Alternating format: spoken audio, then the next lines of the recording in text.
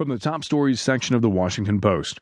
Apple names a new chief operating officer in management shuffle by Jena McGregor. Apple named its first chief operating officer in 4 years as part of a broader management shuffle Thursday, bestowing the job CEO Tim Cook last held under Apple's iconic founder Steve Jobs to a company veteran. Jeff Williams, who joined the company in 1998, has overseen the company's supply chain, its service and support functions, and has played key roles with both the iPhone